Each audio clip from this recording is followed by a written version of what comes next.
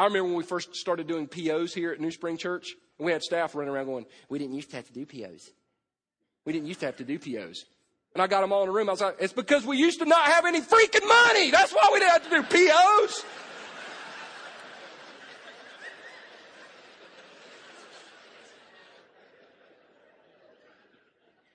Seriously. See, I remember being in a closet in the fine arts, in the Sullivan building of Anderson University, counting money. I was back there every week. And you say, why? Because I wanted to get paid. That's why.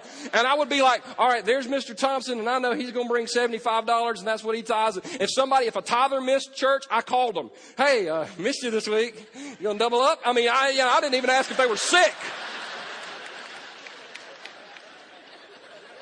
See, here's what I know. There's a lot of guys and there's a lot of gals out there when it comes to your church and it growing. You use money as an excuse, and you'll come to a facility like this and you'll go, if I had all this, I could grow. Let me ask you a question. You think this dropped out of the freaking sky? You think that youth building, we just went out there and prayed about it? Dear God, we'd love a youth building. Dang. I mean, you think that's how it happened?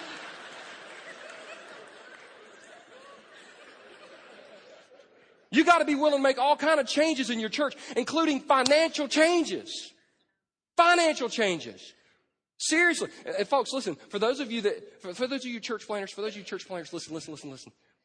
Don't ever let the money drive the decision. Let the voice of God drive the decision.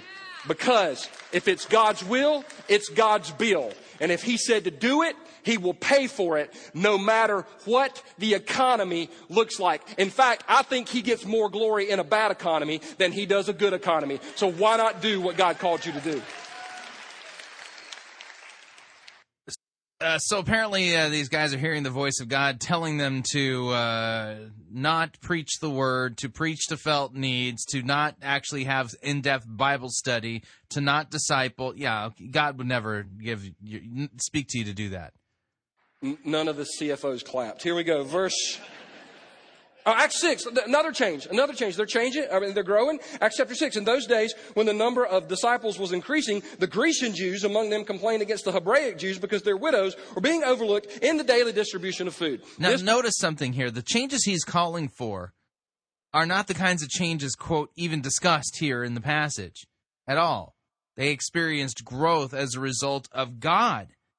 Those who were chosen, those whom God turned, those whom God added. God was adding daily to those who were being saved. God was doing the adding, and they had the day-to-day manage of it. And they had growth pains in that. But the message never changed. Harry Noble preaches a different message because he twists God's word. This was an argument that's going on. I didn't get any food, and you got an extra roll, and I didn't get any roll, and you get I'm making fun of it, but it's literally a problem that could have split the church. So let's keep reading. Verse 2, so the 12 gathered all the disciples together and said, look at this, it would not be right. That's huge. It would not be right for us to neglect the ministry of the Word of God in order to wait on tables. Notice that the apostles would not refuse to neglect the ministry of the Word of God. Actually teaching the full counsel of the Word of God.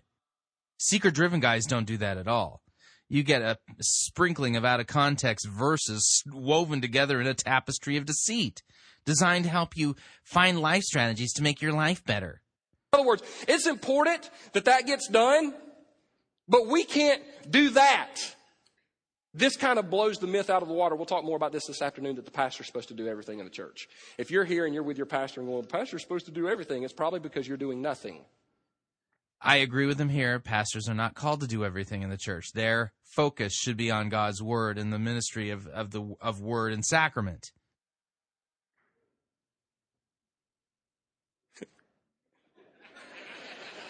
All the pastors were like, ugh! Did you hear that? Anyway, verse 3.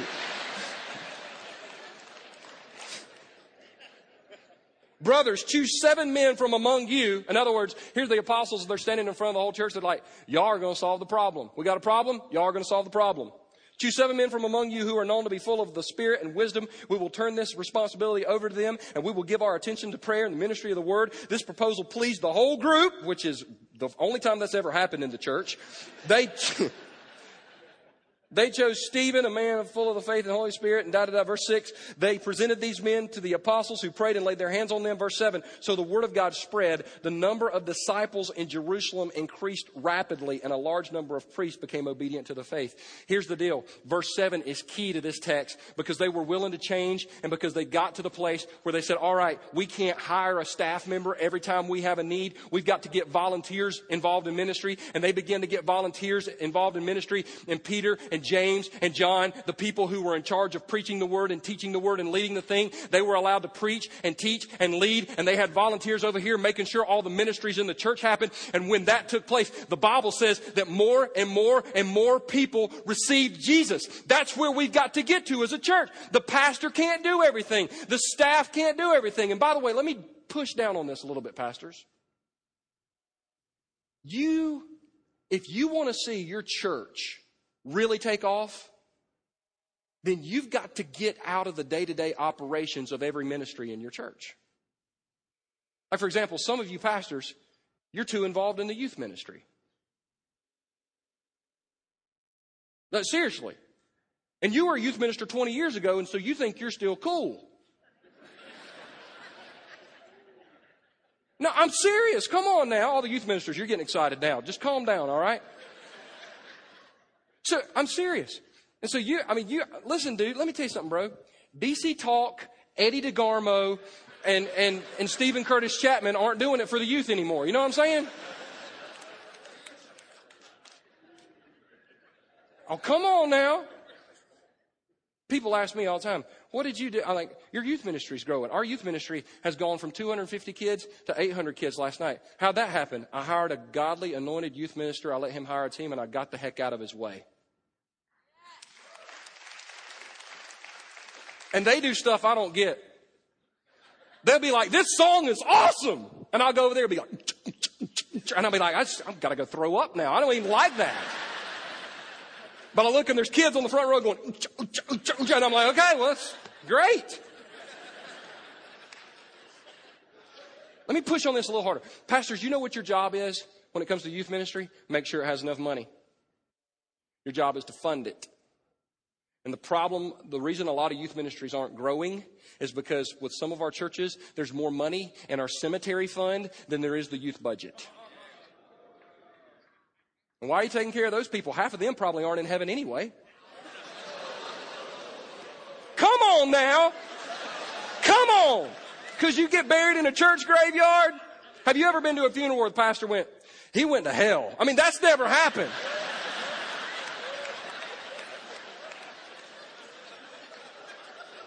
Your kids want to go to camp and you stick them in front of Walmart with Krispy Kreme donuts. Your senior adults want to go pick apples and you pay for that.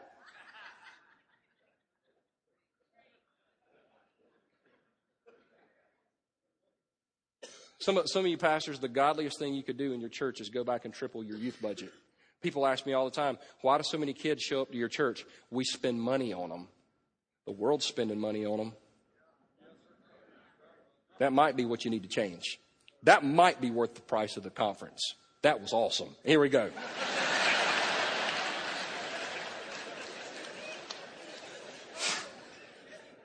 Chapter 8, verse 1, the Bible says, on that day a great persecution broke out against the church at Jerusalem, and all except the apostles were scattered throughout Judea and Samaria. In verse 4, it says, those who had been scattered preached the word wherever they went. Acts chapter 8, multi-site church. Multi-site church took place. That is not what that text teaches. The text does not teach seeker-driven multi-site churches there. Unbelievable. Absolutely unbelievable. Complete eisegesis. People got dispersed to the four corners of the entire world and the empire, and they brought the gospel with them wherever they went. That's not multi-site church. They established churches. And each church had overseers and deacons and elders. Oh. Multi-site church took place. Isn't that awesome? You got multi-site. Where do you get the idea for multi-site? Acts 8. No, Acts 8 does not teach that at all. Now, I know a lot of people are nervous about the multi-site movement. I've had people ask me this question. It's one of my favorite questions now. What about all them preachers out there that are called to preach the Word of God, and churches like y'all go in, put up a screen, you're preaching, you're not giving them a chance. Do you actually think that a video screen can stop the anointing of God on a man to preach the Word of God? If you do, your God is too small.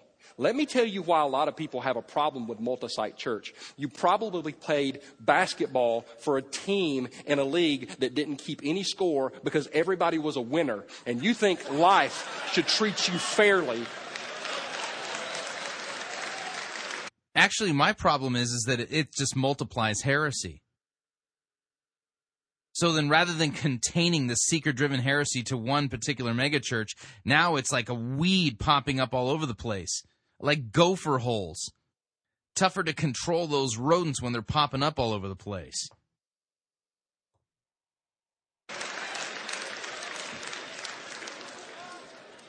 Come on now, I was the fat kid on the team that I thought I deserved a trophy even though I didn't play.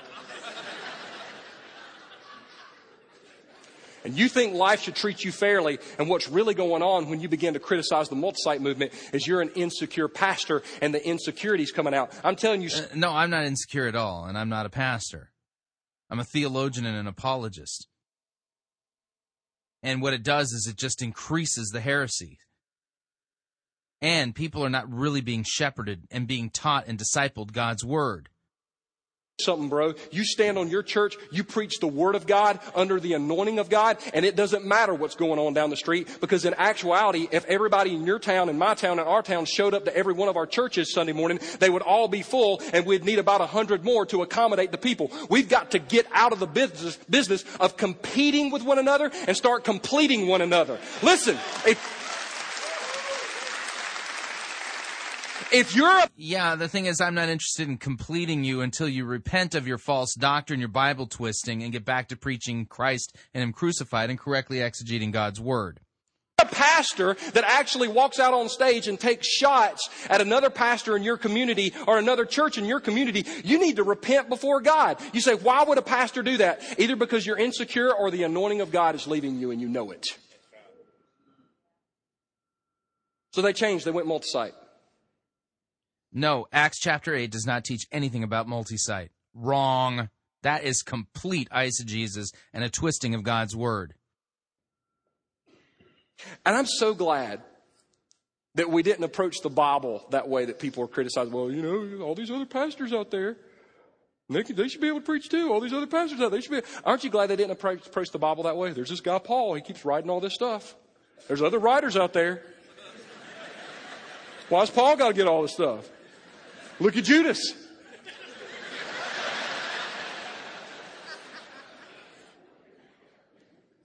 Question number 2.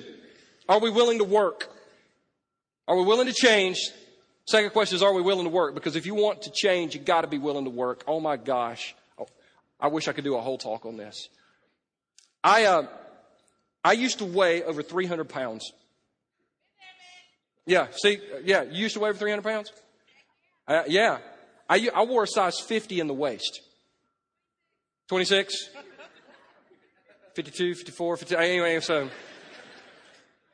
wore a size 50 in the waist. And I lost weight. Lost down to a size 36. I weighed 215. People ask me, how'd you lose weight? I'm like, you don't want to know. No, really, I want to know. You don't want to know. No, how'd you lose weight? All right, here's the deal. I came home one day. I said, I'm tired of being fat. Unless you're tired of it, you're never going to do it. I put on running shoes and orange jogging pants. The astronauts in the space shuttle saw this. I mean, it was... I went out on the road. I ran as far as I could, 10 feet.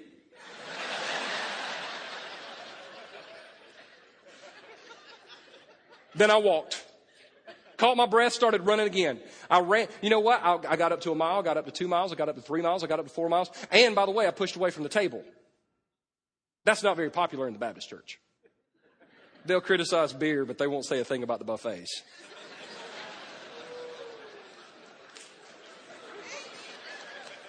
You need to put down the beer. You need to put down the Twinkie. You got to give it to him. He tells a great story. He's able to spin a good yarn. He said he's a gifted speaker. That's just funny right there.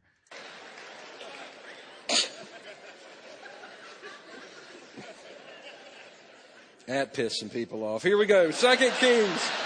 A little rough around the edges there. I feel like I'm listening to Larry the Cable Guy. See, here's the deal. When it came to weight, I didn't look for a formula. I didn't look for a pill. I didn't go to the doctor and say, do something for me. I said, something's got to be done here. And I'm gonna do the work. I'm willing to do the work. I'm willing to do whatever it takes to make the change that I don't like happen. If you want change in your church, you've got to do more than pray about it. I believe Christians for far too long have used prayer as an excuse for inactivity. We say we're going to pray about it, but we're not willing to do anything about it. And we want God to do His part, but we're not willing to do our part. And our posture before God should be, God, you do what you're going to do, and you tell me what you want me to do, and I'm going to go do it, God. I'll turn over tables. I'll do whatever you. God's already told you, pastors, what He wants you to do. He's already explained the job of a pastor. It's found in the Bible, and He's not going to tell you to do something that contradicts it. Remember, Jesus Christ said, go into all the world making disciples of all nations. So we're supposed to make disciples. Christ in Luke 24 says, proclaim repentance and the forgiveness of sins in His name to all nations. That's an important thing. And then we get to the pastoral epistles, and God Himself makes it clear what the job of a pastor is. I charge you in the presence of God and of Christ Jesus, who is to judge the living and the dead, 2 Timothy chapter 4, verse 1, by the way, and by His appearing and His kingdom to preach the word. Be ready in season and out of season, reprove, rebuke, and exhort with complete patience and teaching. For the time is coming when people will not endure sound doctrine, but having itching ears, they will accumulate for themselves teachers to suit their own passions, and will turn away from listening to the truth and wander off into myths. In other words, 2 Timothy chapter 4, verse 3 warns us against the seeker-driven movement, of which Perry Noble is one of the prime Pied Pipers of that particular purpose-driven movement. You want me to do, you just instruct me. That's the way these lepers reacted. Look at this. Verse 5. At dusk. We're back to the lepers. The lepers had nothing to do with the miracle that God performed there in 2 Kings chapter 7. Nothing whatsoever. If there were no lepers, God still did the miracle without them. They got up. Oh, wow. They said it's time to stop talking about this. They didn't say, dear God, we don't want to die. Help us in the name of Jesus. Amen. Y'all want to sing? I mean, they didn't do that. This is a complete continuing of the mangling of 2 Kings chapter 7. It says, the Lord caused them, the Syrians, to hear what sounded like a great army, and they got scared and fled. It had nothing to do with the lepers.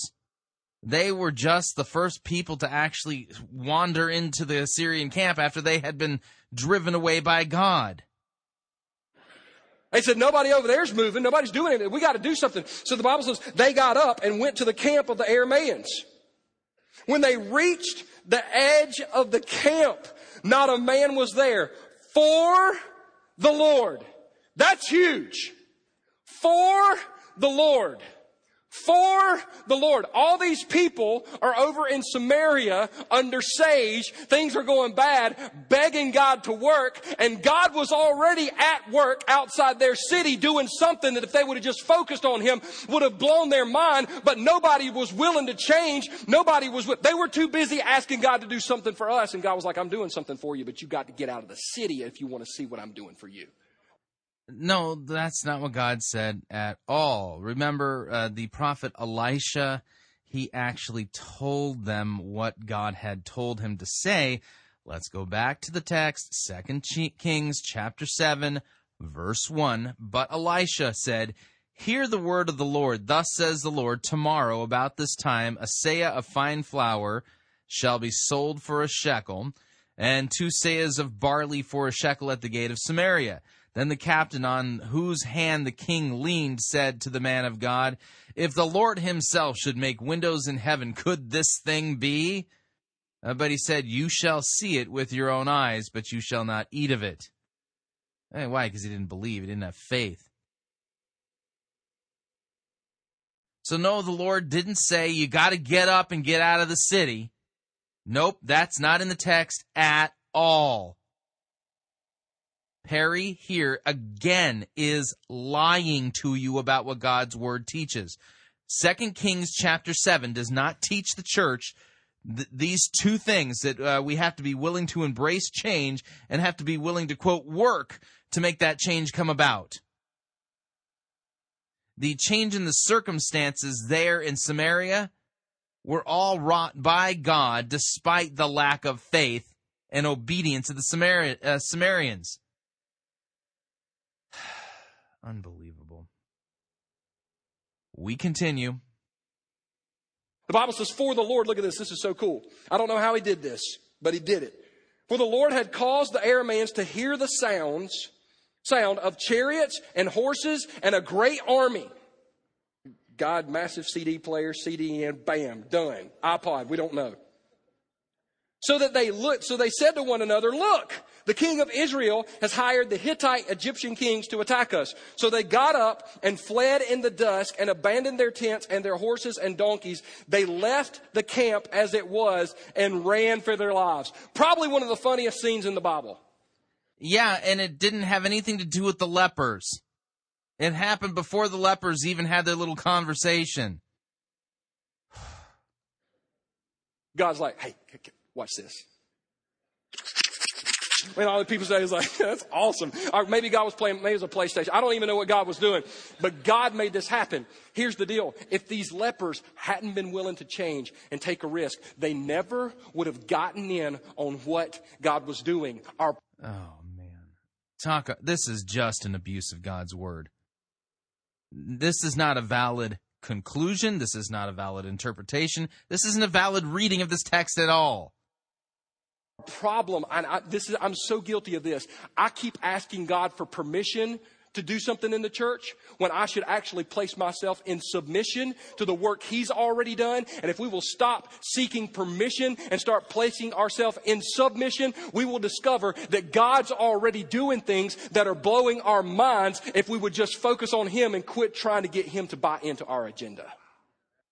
The story tells us that the people there didn't even buy into what God had revealed through the prophet Elisha.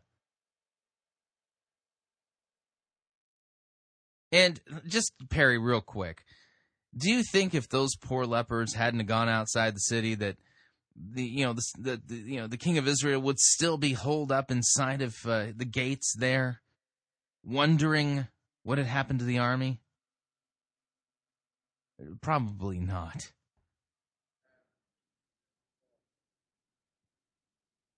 If you're gonna work for change in your church, you gotta 2 things. I say you gotta get your eyes focused. This will be fun.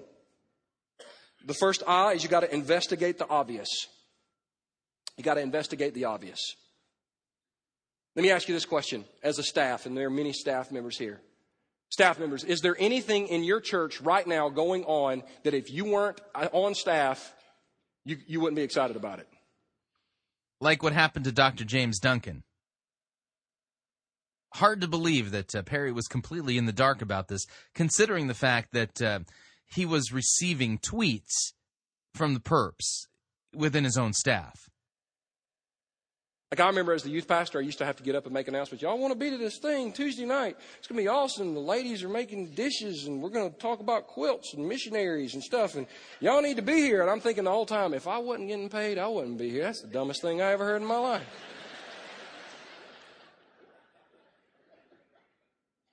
Are you manufacturing energy for anything in your church?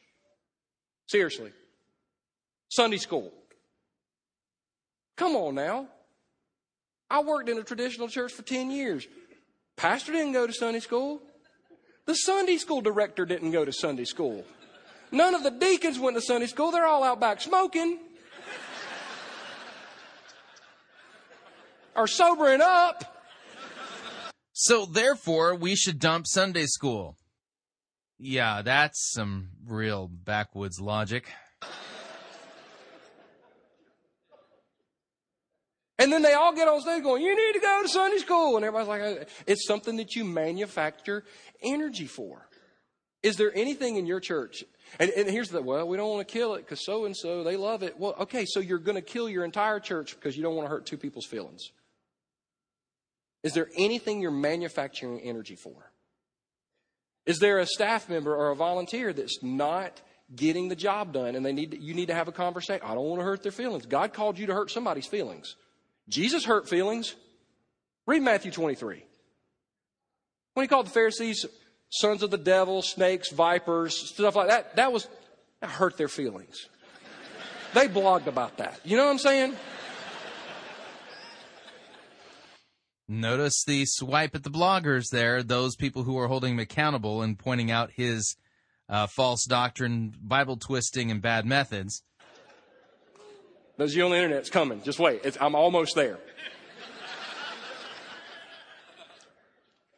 Notice he's taking this culture that he's inculcated at New Spring and trying to infuse it into other people's churches.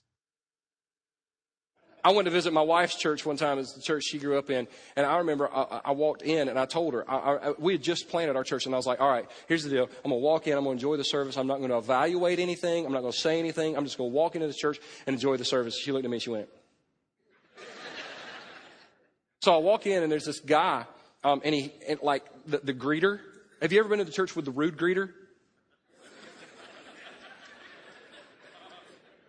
And I walk in, he don't say a word, he just holds out a bulletin.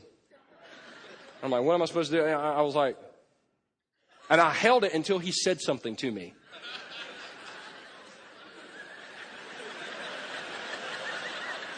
Because he wasn't going to talk and he's a greeter. Some of y'all are like, well, he loves to greet. Well, he sucks at it. I tell people, Judas loved to take up the money.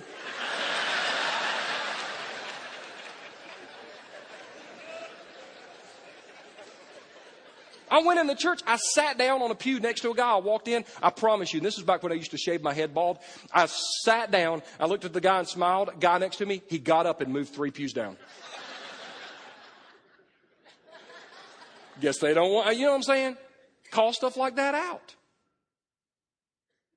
Do you have somebody on your stage that sings that can't sing? Oh, come on now. You've all been there. She or he gets up there and they go, God laid this on my heart. 2 minutes into it, you're like, you laid this on her heart?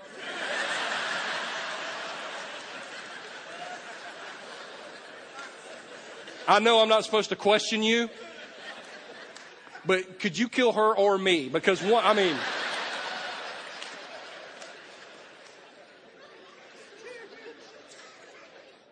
but she has a good heart. Yeah, but her voice is horrible.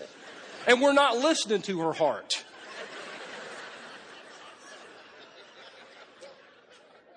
I remember the first time I was saved in a traditional church. And man, but let me tell you something about this church. The pastor preached the word of God. And everything was done with, the choir was awesome. If you wanted to sing a solo, you had to audition to sing the solo. And I was spoiled. And I went to my first church and a guy got up to sing. I never will forget this. I never will forget this as long as I live. I'm on the second row sitting with the youth group. I got them all, 4 of them to sit on the front row with me. And this guy gets up and he starts singing the song by Don Francisco, He's Alive. You remember that one? Longest song in the world. Only song longer is Watch the Lamb. It actually took longer to kill Jesus than it does to sing that song. You know what I'm saying? I know some of y'all did that in your Easter cantata, so I'm really sorry. But I'm sitting there listening to him, and he starts singing. And I didn't know, because I didn't grow up in church. He starts singing, and I started laughing. Because I thought it was a skit.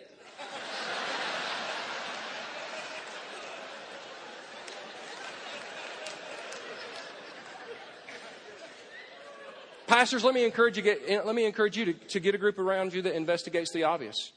I've got a group of men and women around me that behind closed doors, they can say anything they need to say to me anytime they need to say it. Then why didn't they tell you about what was happening to James Duncan? There were people on your staff that knew about it. I want their feedback. I want them to tell me if a sermon's bad. I want them to tell me if an illustration didn't work. I want them to tell me if my idea is bad. I don't want a bunch of, yes, boss, that's a good idea, boss. I like you, boss. I don't want that. You know why? I care more about Jesus and his church than I do my pride. And I've invited other people to investigate the obvious in my life. Really, that's funny because that's what I've been doing with you for a while now, Perry, investigating the obvious regarding your false doctrine and your false theology and your Bible twisting in your sermons. Just like in this one. I'm investigating the obvious. And yet you won't allow me to speak into your life because I'm a, quote, blogger and critic. Where are the people holding you accountable to your doctrine and to the fruit of your teaching in your own church? Now, I don't invite everybody. I'm coming. Hold on. In fact, let's go there. The first I is investigate the obvious. This next one, now you're going to have to give me a minute. I need to explain it. So let me say it. Let me explain it. The second I is ignore the jackass.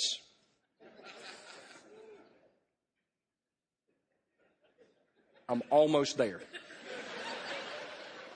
So anybody who's a critic, you are to ignore him because he's, quote, the jackass. This is the attitude that caused the problem in the first place at New Spring with James Duncan. He just automatically put him in the category of the jackass and then ignored him. Listen carefully. Ignore the jackass. In Greek, jackass is translated blogger.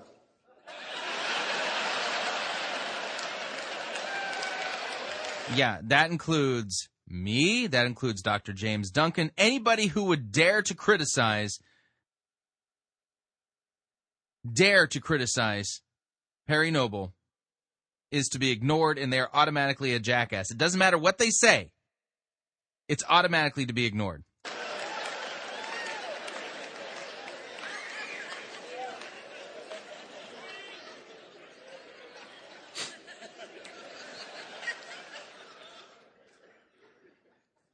When I was in Kenya, I'll tell you where I got this. The Lord gave it to me. The Lord didn't give you that. Yes, he did. I was in Kenya. We were in a village called Kendaria, and we were having a village meeting. And they asked us all to go under the tree. It was just the tree, the big tree in the village. They called it the big tree, so that's where we went. The big tree. So we're all sitting under this tree, and a team there, 5 of us, and we're going to all these villages. And there's this guy up in front of us, sitting in front of like the team of elders in the village. And he's like the spokesman. And he's casting vision as to what they wanted to see happen in their village. And he's casting vision. And we're all into it. And all of a sudden, this donkey about 15 feet away freaks out. I mean, it was like, and it's kicking and stuff. This guy never acknowledged the jackass. He kept casting vision. And I felt the Lord tell me, that's the problem in the church. Too many pastors are paying attention to the jackasses and not casting vision. And when you pay attention to a jackass and you don't cast vision, you will miss it every time. So you're blaming this on the Lord. So this is now the new Perry Noble Bible. You need to cast vision and ignore the jackass, Jesus said. Should be red letters. Huh. Let me talk about 2 types of jackasses really quick. The first one is the person that takes shots at you that have never been to your church. Pastors, let me tell you something. God called you to cruise at the altitude of 30,000 feet. God called his church to soar above the problems. Why in the world would you let a boy with his BB gun in his backyard intimidate you? The bloggers that'll go online, that'll take shots at you, that copy parts of your sermon and like cut a little bit and cut a little bit and cut a little bit and cut a little bit and splice, and then they go and they listen to this guy's sermon, they listen to this guy's sermon, they listen. Like, who has time for that? The jackass. You're watching right. That's a reference to me. Right now. There's a reason you have time to do that. You have no friends. The reason you have no friends is you're a jackass. And I will say that to you. Everybody in this room have wanted to say it to you, and unless they're jackasses, we're going to get to that in just a second. That's your problem. So notice the ad hominem argument there. You're just a jackass and you have no friends. That's why you do that. Yeah, that's not even close to the truth. That and you're either demon-possessed or oppressed. Oh, or you're demon-possessed or oppressed. What if, what's the other option? Perry Noble twists God's word, and the person pointing it out is doing the work of God. Compare what people say in the name of God to the word of God. That's what the Bereans did. In Perry Noble's universe, anybody who would critique him is automatically a jackass, somebody who doesn't have any friends, or is demon-possessed. Right. Because when a move of God is working and people are getting saved and lives are getting changed, who would criticize that, God or Satan? Ask yourself that question. Again, Perry, I just asked a question. Is it God or Satan that teaches false doctrine and twists God's word? How can it be a move of God when you're twisting God's word? Oh.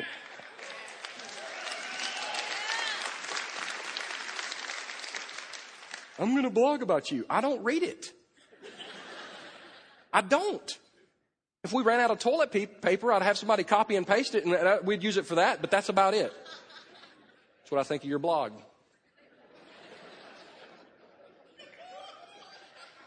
Oh, somebody's liking that. You say, Perry, what about the jackass in the church? The jackass in the church is the person that always screams, I want to go deeper. So the jackass in the church is the person who says, I want to go deeper. If you want to go deeper in God's word, you're a jackass, according to Perry Noble. Wow. You know what I tell people that say that around here? You're only as deep as the last person you served. You want to talk deep? Let's go check your tithing record and see how deep you are. Deep. So it's not possible that he actually has a biblical mandate to preach God's word, the full counsel of the word of God. The person who's complaining and saying, you're not really handling God's word, and I want to go deeper. What's he do? He flips the table on that person and say, it's your fault.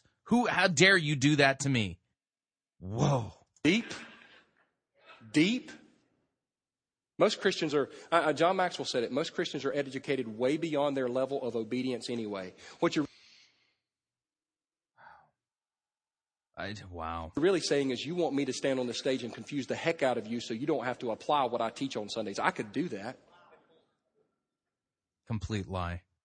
Your job is to preach the word, Perry, and to go deep and to preach the full counsel of the word of God. And how dare you condemn somebody who is rightfully pointing out from the scriptures that that's your job? I want more worship. You got 6 other days.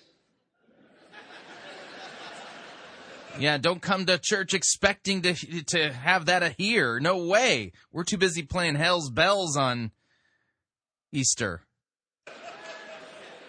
Or was it Highway to Hell? Maybe they've done both. If you were full of Jesus when you walked in here, it wouldn't matter to you how much we sang. Wow. If you were full of Jesus, it wouldn't matter how much we sang. These are lies of the devil, and I mean that literally. These contradict the teaching of the Word of God. The purpose of a pastor is to feed God's sheep, to feed Christ's sheep. The Scripture is clear on this. And when the sheep is complaining that they're starving to death, and they do at Perry Noble's church, so what's happened? He's creating this culture and sending it out to thousands of other pastors. Don't come to church expecting to be fed. Don't come to church expecting to have deep worship. We don't do that here, and you wouldn't be complaining about it if you actually loved Jesus.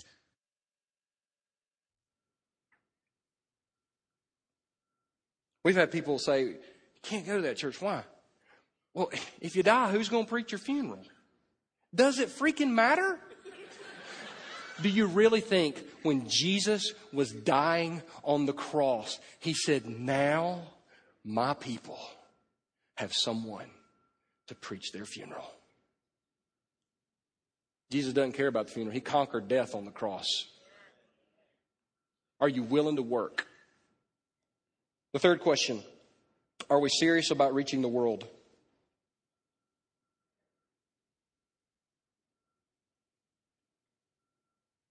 I got to hurry. I just looked at the clock. I'm so sorry. I got hung up on that jackass thing, and I couldn't stop. This is the part that I was the most nervous about, to be honest with you, but I feel like I've got to say this. I think a lot of churches aren't serious about reaching the world. And so because of that, we get more obsessed with terminology than we do Jesus. And instead of identifying ourselves as the church, we identify ourselves as something else. I wrote down 4 terms that I think are really overplayed in the church today. This will get me in some trouble, but I'm fine. First term is contemporary. We're a contemporary church. And I've got definitions for you.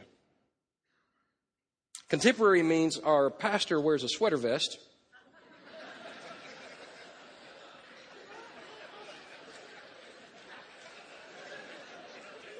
And we sing songs to Jesus that make him seem like he shops for his undergarments at Victoria's Secrets.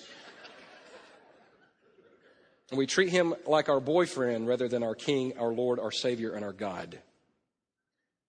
Blended. Blended church. You know what I'm talking about?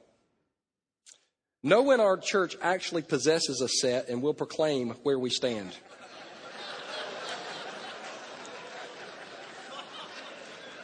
Do I need to comment?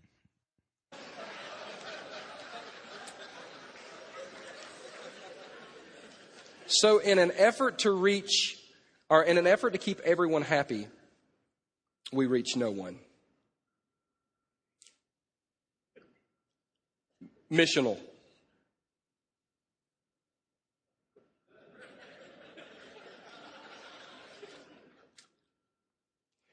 Most overplayed term in the church. It drives me up the freaking wall when a church says, we're missional. Duh! You should be freaking missional. That's like a fish going, I like water, I like water, I like water.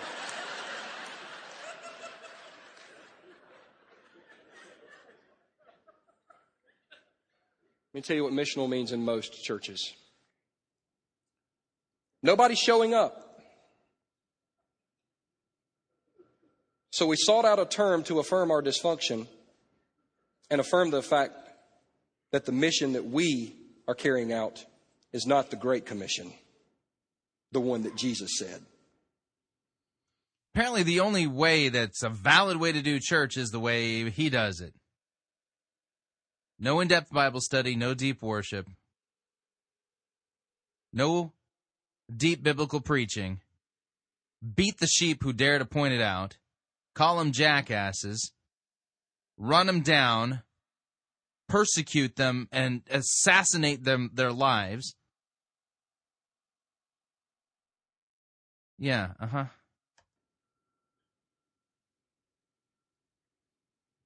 Folks, when the mission of the church, because I've heard all, well, we just go out and we serve people and we just give them coffee. Okay, great. You gave them a cup of coffee. They're going to hell without Jesus. When are you going to tell them about Jesus? When are you going to bring Jesus into the whole mix? Because Jesus didn't die so that we could form holy huddles in the church and get obsessed about terminology and have meetings and theories and ideas while a world around us goes to hell. The church should be missional. It's called the Great Commission. Go into all the world and make disciples. That should be our mission. Well, really, how are you going to pull that off? Make disciples without in-depth Bible study, without Sunday school, without anything that is deep in the scriptures at all. Unbelievable. Here he reads the text that tells him what he should be doing, and then he turns around and beats people over their head if they point out that he's not doing it. Missional. The last one, emergent. I doubt he even understands the term. All these guys watch on the internet. We're a bunch of spoiled former church kids who have a problem with authority. Not a bad description. Including the authority of Scripture. Perry, you are not one to talk about the authority of Scripture since you twist it and mangle it so badly. This would be a valid criticism once you stop twisting God's word. So we have sided with Satan in questioning the Word of God. And because of our movement, hell will be more crowded. I said it. Come get me. Most of those guys are going to have to sober up before they do anything to me, all right? Or get saved. 2 Kings chapter 7, verse 8. Here we go, more Bible twisting. 2 Kings chapter 7 has nothing to do with anything that he said here. The men who had leprosy reached the edge of the camp and entered one of the tents. They ate and drank and carried away silver and gold and clothes and went off and hid them. Then they returned and entered another tent and took some of the things from it and hid them also. Stop! This is the church! We make a change. God starts moving. We discover something great, and the church wants to hide it for themselves. I remember one time preaching in a church, and that text doesn't say that. Evangelistic message about people coming to know Christ, and a woman coming after me going, you don't understand. We don't want more people at this church. Like, you don't want more people at the church. Jesus died so that we could reach people. So these guys are like, let's hide this to ourselves. We go here, we got the holy huddle, the small group, and we kind of discuss, The text doesn't say anything of the sort. The text does not condemn a church where the pastor preaches God's word and makes disciples using in-depth Bible study, exegetical and proclamational preaching, focusing on God's word and the Lord's Supper. Wow. All this other stuff that don't mean anything, that Adam and Eve have a belly button. I don't even know. I don't even know what they look like. So anyway, here we go. Verse 9. Then they said to each other, we're not doing right. We're not doing right. This is a day of good news. Gospel good news. This is a day of good news, and we are keeping it to ourselves. If we wait until daylight, punishment will overtake us. Let's go at once and report this to the royal palace. So they went and called out to the city gatekeepers and told them, we went in the Aramean camp, and not a man was there, not a sound of anyone, only tethered horses and donkeys and the tents that were just left there. Verse 11, the gatekeepers shouted the news, and it was reported within the palace. And eventually, because four crazy lepers, because four men whose lives were completely falling apart, were willing to make a change. No, because the one true God performed a miracle, despite the lack of faith of the king and his captains. And willing to walk forward and willing to embrace the work that God was doing, he set an entire city free. No, they were set free even before the lepers stepped foot in the camp of the Arameans. Twisting God's word. Perry, don't tell me about the emergence denying the authority of the word of God when you do the same thing through your twisting of God's word. God didn't call your church to condemn the city. He called it to reach the city and set it free. There are people that are dying and going to hell in our cities, and if we don't wake up and smell the coffee, if it's always got to be about us. I'm all for evangelism. The church must be engaging the culture and proclaiming repentance and the forgiveness of sins to the lost and dying in our communities. But you don't do that at the expense of making disciples. We're not called to just proclaim the good news. We're called to make disciples. That requires in-depth catechesis, Bible study, sound expositional preaching, expository preaching, proclamational preaching that preaches the full counsel of the Word of God, not life tips stripped to help meet the felt needs of seekers. Then we don't do what God called us to do. I've had people say, well, Perry,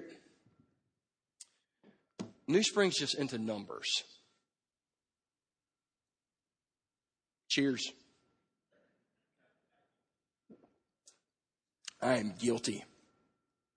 By the way, the only church that says y'all are just into numbers are the churches that have no numbers.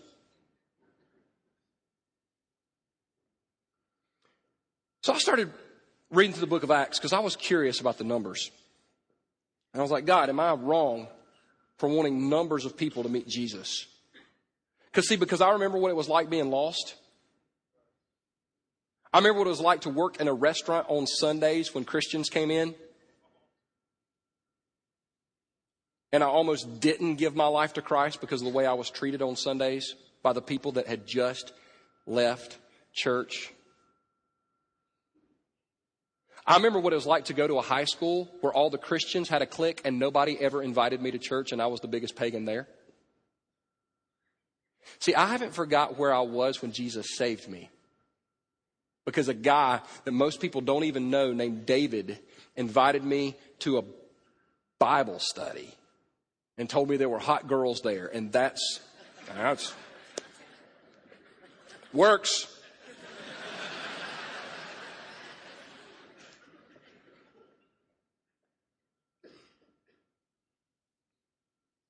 The reason I'm obsessed with the numbers is because I was one of those numbers. Jesus saved me. And so the church can sit around and go, y'all, listen, I want more people to meet Jesus. Keep in mind, he was saved in a traditional church.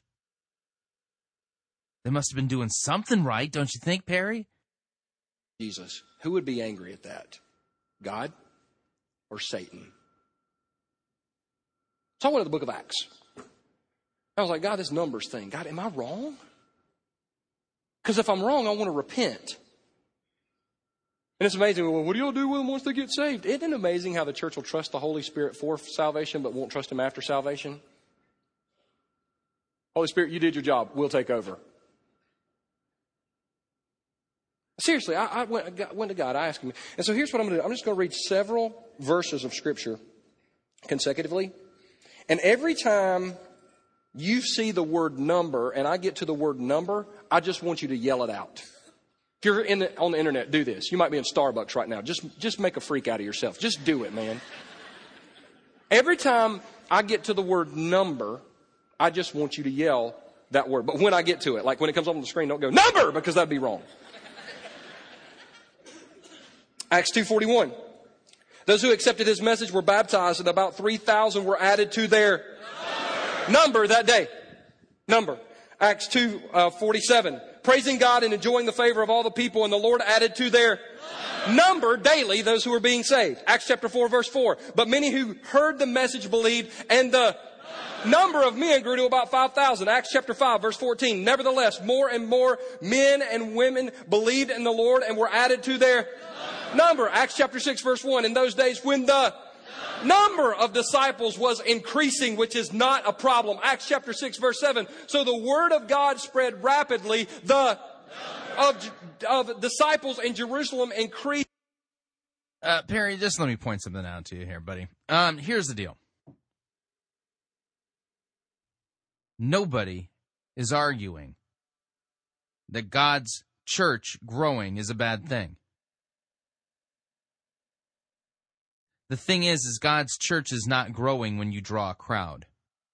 God's church only grows through the proclamation of repentance and the forgiveness of sins in Jesus' name, and when God increases the number through the preaching of the biblical gospel.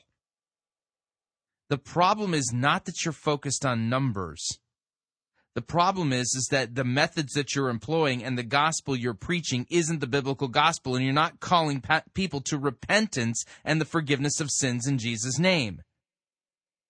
You're preaching a works righteousness, decision theology-based gospel that is Pelagianism at best. And Pelagianism is a heresy. You're preaching to felt needs rather than proclaiming repentance and the forgiveness of sins in Jesus' name and making disciples, which is what you're called to do. Rapidly, Acts 9:31. Then the church throughout Judea, Galilee, and Samaria enjoyed a time of peace. It was strengthened and encouraged by the Holy Spirit. It grew in numbers. Why? Because they living in fear of the Lord. Acts 11:21. The Lord's hand was on them, and with great of people believed and turned to the Lord. Acts 14:1. At Iconium, Paul and Barnabas went as usual into the Jewish synagogue. There they spoke so effectively that a great number of Jews and Gentiles believed. Acts 14:21. They preached the good news in that city and won a large of disciples. Acts 16 verse 5. So the churches were strengthened in the faith and grew daily in.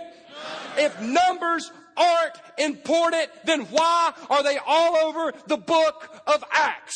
And who was the one bringing the numbers? God was. God was granting people repentance unto faith for the forgiveness of sins won by Christ through the preaching of the gospel, not felt needs.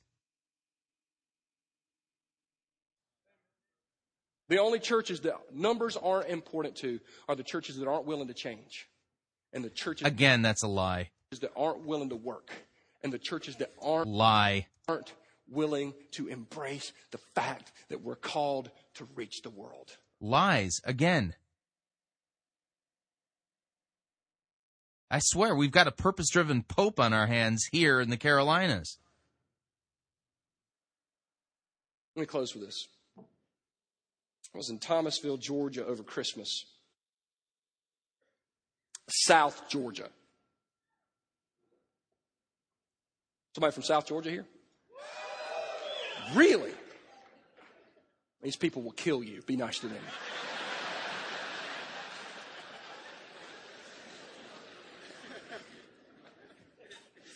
So I was going to drive down to Tallahassee to drink some coffee. They got a Starbucks down there. They don't have one in Anderson. I'm not bitter.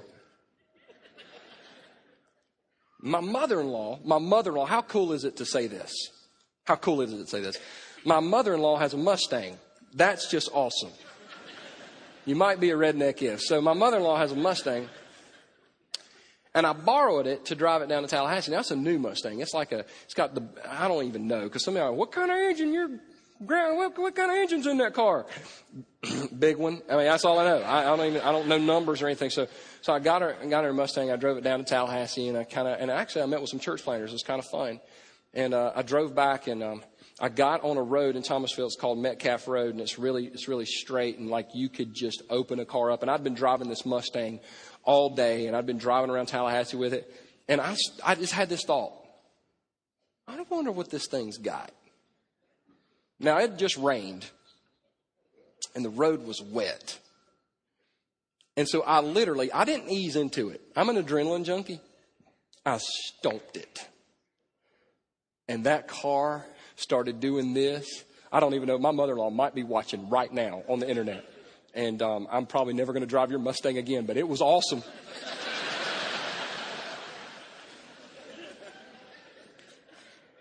I stomped it, and the car started doing this right here. And then when it finally caught, it was like, whoom! And my hand went into I was like, this is awesome! I got back to the house that night, and I'm kind of writing some stuff in my journal. I felt the Lord tell me, Perry, that's my church. The church for years has just been cruising around. And they've got so much power under the hood. If they would just stomp it, they would experience things that they've never seen or experienced before. Now, notice this is a direct revelation from Jesus Christ, In the new forthcoming Gospel of Perry, this will be in the red letters. He's exegeting what he believes Jesus told him directly and proclaiming it to all these people as if it's a direct word from the Lord that they are now beholden to, and their churches need to pay attention because Jesus told it to him, and now he's telling it to them, and this is a word of Jesus. You have any problems with that? I do. For every one of you at Unleash, I'm praying that you would go back to your church and you would stomp it. Because I believe God wants to do things in your church that would blow your mind. You look at this church and say, well, this is a big church. Hey, why would you limit the size of what God wants to do in your church to this church? He probably wants to do more. Please, for the love of God, stomp it and watch what he can do. Let's pray. All right. There we go. Any wonder how the events that unfolded in James Duncan's life, Dr. James Duncan, you heard it for yourself. You heard him speak about it and the experience that he went through and how, by being a critic, he was treated in the most un-Christian of ways. It's a direct fruit of Perry Noble's preaching and teaching, not only at his church, but to other pastors. It is not only at his church, but to other pastors. The seeker-driven movement is Christian believer hostile. It's not interested in doing what God has commanded in his word that pastors do. Feed God's sheep, preach the word, preach sound doctrine, go in depth. They're not interested in that because they're all about bringing numbers in. And so what goes? The gospel itself. That's the problem. And the believers who rightfully, standing on God's word, are critiquing what's going on, are being crucified and having their characters assassinated by men like Perry Noble.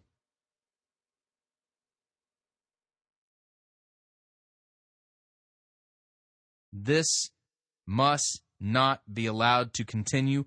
Perry Noble needs to be called to repentance for his false teaching, his false doctrine, his Bible twisting, and the fruit of his ministry, which is now so evident for everyone to see in the actions of his employees, whom he's responsible for, who he set the tone for and created the culture for them to do what they did to Dr. James Duncan.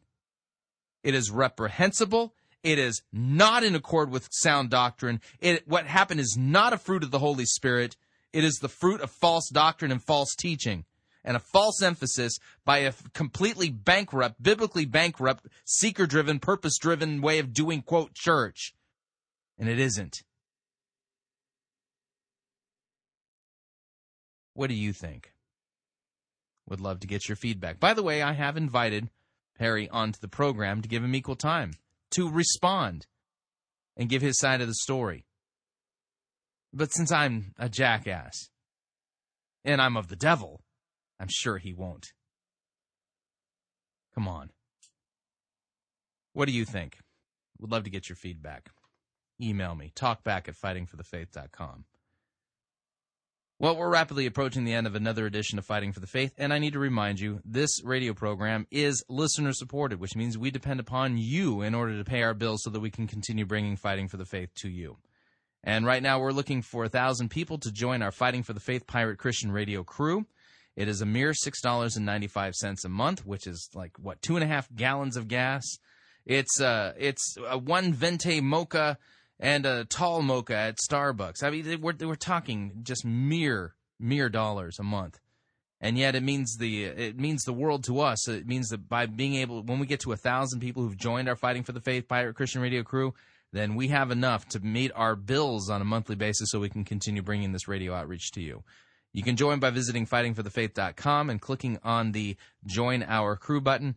And, of course, if you'd like to donate a flat amount above and beyond that, you can do so by clicking donate or making your gift payable to Fighting for the Faith and sending it to Post Office Box 508, Fishers, Indiana, zip code 46038. All right, time for you to chime in and let me know what you think. Unlike Perry, I read my critics' emails. So if you completely disagree with me, please feel free to email me. I will read the email. I might even respond, because I do respond to my critics. All right. Well, folks, we're at the end of another edition here. Again, if you'd like to email me, you can. It's talkback@fightingforthefaith.com, or you can ask to be my friend on Facebook. It's facebook.com/Pirate Christian, or follow me on Twitter. My name there again, Pirate Christian. Till tomorrow, may God richly bless you in the grace and mercy won by Jesus Christ and his vicarious death on the cross for your sins. Amen.